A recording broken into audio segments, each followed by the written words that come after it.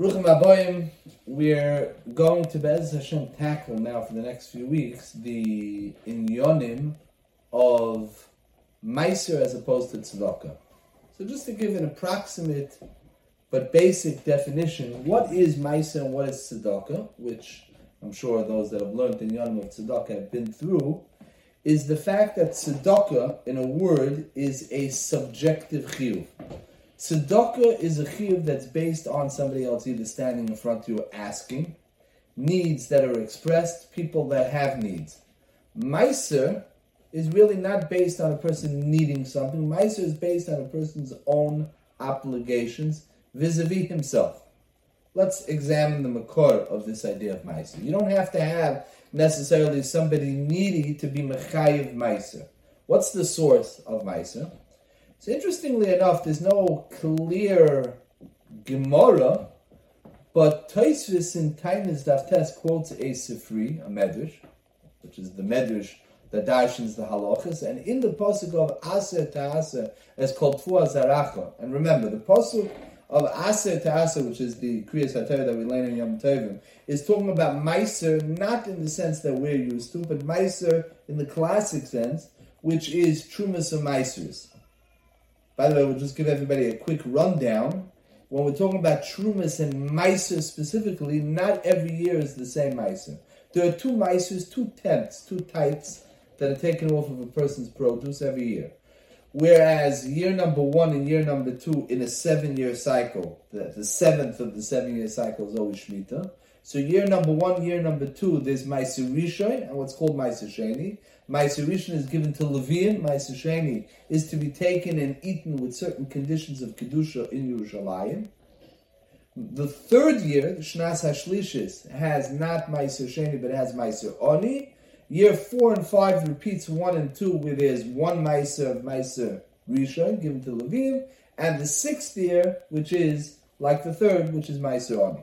So there's a concept of Meiser, and in that pasuk, which obviously is a mitzvah tluya ba'aretz, it's only in Eretz Yisrael, it's only from produce which is produced from the soil of Eretz Yisrael, and Chazal see fit to darshan a remez in that pasuk of Aser Ta'aser, as called Tfuah Zaracha, as kol, which tells you also that there's a concept of Meiser, not so much on produce, but Meiser on all of a person's assets. And that's the Meiser that we're more used to.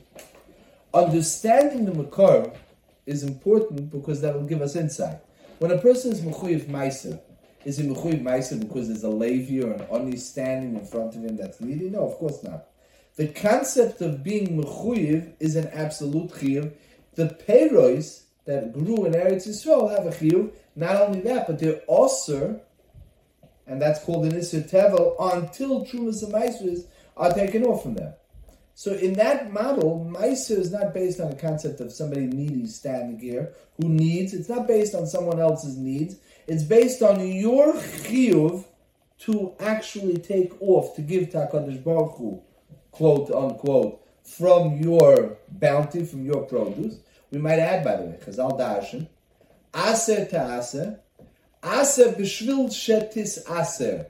This is the Torah's way of implying that the key to financial success is give Meiser in order that you'll have. So it's not so much of a chiyuv because there's somebody needy on the other end, but it's more of a chiyuv beinoyu bein atzmai to show your trust and your recognition that everything comes from HaKadosh Baruch Hu. We'll point out that because the makor is not so clear, the Bach actually in Yeridei, these halachas, said that there's really no chiyuv. This is only a smach.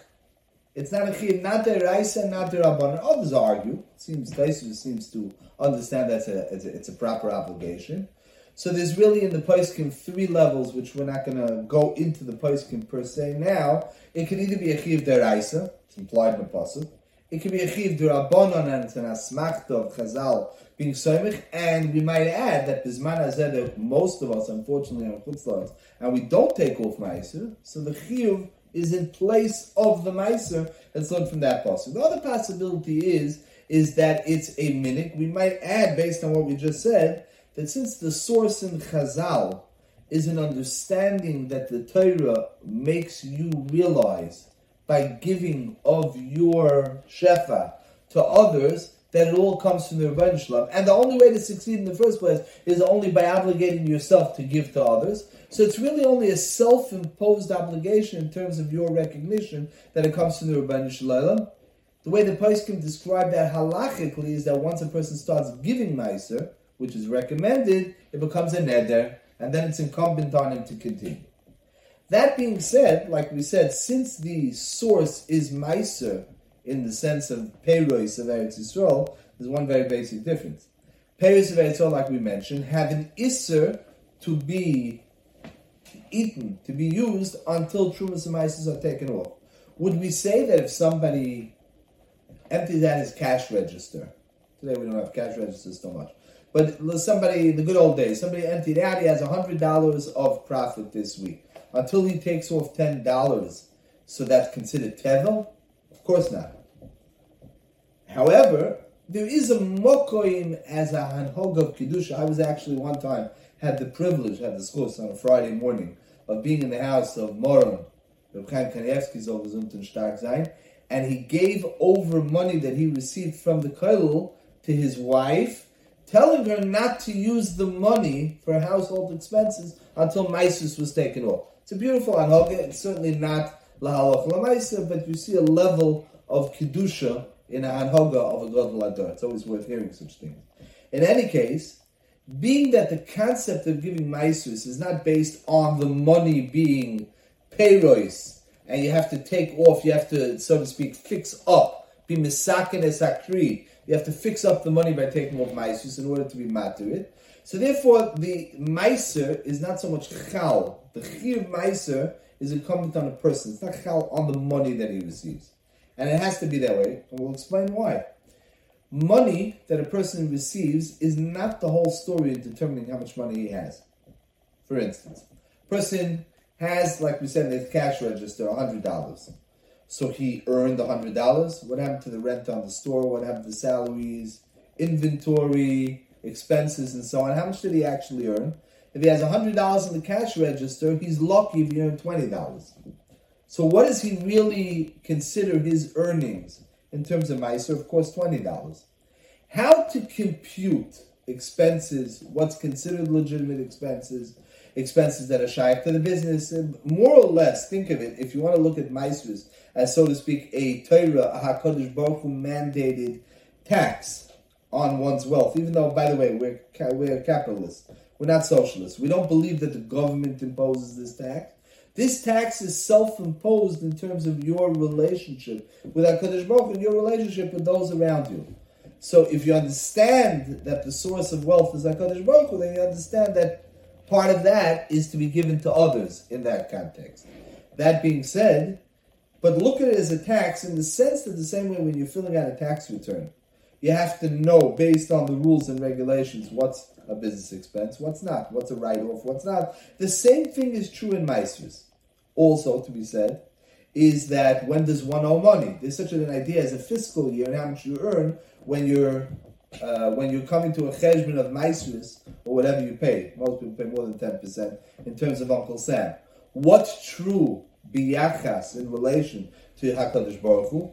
Does it have to do with a year? Not necessarily. The truth of the matter is that a person could give Meiser really on any penny that comes in. It's just not going to be very computable because you have to be able to sit down with a pen and paper. And this is something that's mechayiv real time and effort. The same way computing your accounting work is also something you have to put time and effort into. Computing how much you owe to HaKadosh Baruch Hu's expenses, so to speak, is also something that a person has to give time. Can a person do that day to day? Usually not. Is it weekly, monthly, quarterly? That depends on everybody. Poskim are matzia, they suggest a person taking a financial block, we'll call it a quarterly, most people do some type of accounting reckoning in terms of expenses, money coming in and money coming out on the quarterly, a half a year, or it could be even a year, and whatever it is. So again, in the basic way, what we're saying now is that one is mechuyev meiser from your net, not from your gross, what comes into the cash register, so to speak, but on your net. What's called a person's net? Money that's sitting in a bank account, or money that's business that's invested, that accumulates. interest would be considered. An amount that money is worth more because of inflation, that type of thing, would not be called per gain. Again, there's a lot of mathematics on this, and it has to be learned b'iyun. Expenses in terms of inflation, would that play into the amount of money? Maybe not. We'll use as a simple example. Person gets an inheritance. So the same way lahavdil is the concept of an inheritance tax. Maisrus is not necessarily only related to money that one earns, but it's even money that one gets. A Yerusha, if somebody yashins $250,000, bipashtus, in the simple level, is mechuyev $25,000. By the way, if taxes or whatever it is has to be paid, lawyers' fees on the estate, and so on. So the profit, the net of what he has, is after the expenses. It's not the gross, but it's the net. That being said, the average person, when he gets a Yerusha, usually invests the money. So the proper procedure for Meiser and such a thing is to look at an inheritance tax, to look at the Meiser on the gross of the inheritance itself.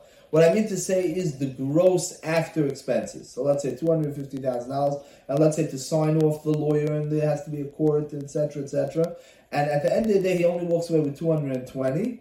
The Meiser that should be given, or is mechuyev, incumbent on the receiver of the inheritance right away, is $22,000. Thereafter, when it's invested, when that sum of $220,000, well, if you're going to minus the 22, so you'll only be left with $198,000. When that $198,000 is invested and it makes, let's say, 7% a year, everybody can do the math, the 7% of will earn whatever it'll earn.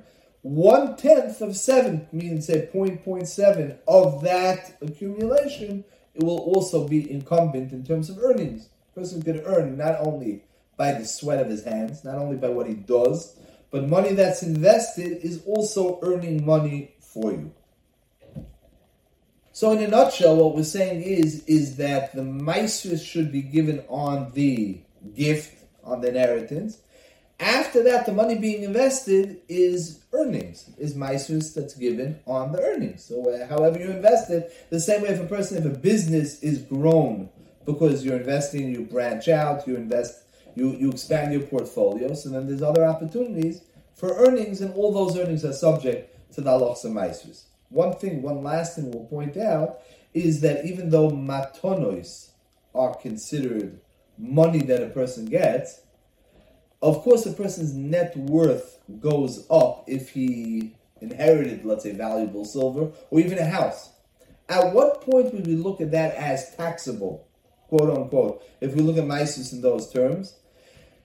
Household items, silver, and so on and so forth, usually we don't look at it, even if it's valuable, and even maybe if one day it'll be sold, we don't look at it as something that's cash, that's money, that's assets. We look at it in terms of the chayfetz, in terms of the item itself.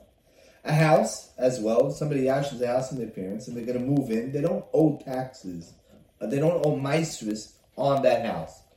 But if that house is to be looked at the same way a person can have money in the bank, there are properties that a person yashins.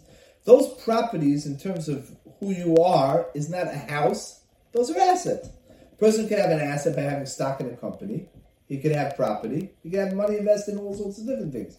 Those are earnings, and the right thing is that Meiser should be taken off of those, even though the specifics of these are very up in the air, and one has to learn to the Paiskim, and one, of course, has to ask Shilas from Dayanim about what's mechuyev and what's not mechuyev. Of course, since Meiser is not according to the broad consensus of Paiskim, a chiv deraisa, there's a lot of mokoim to lean on Mekilin. On the other hand, it's definitely praiseworthy when a person has to go the extra mile with Meiser. And remember, aser b'shvil she'tisaser. That's always a good piece of advice for somebody looking to grow his assets.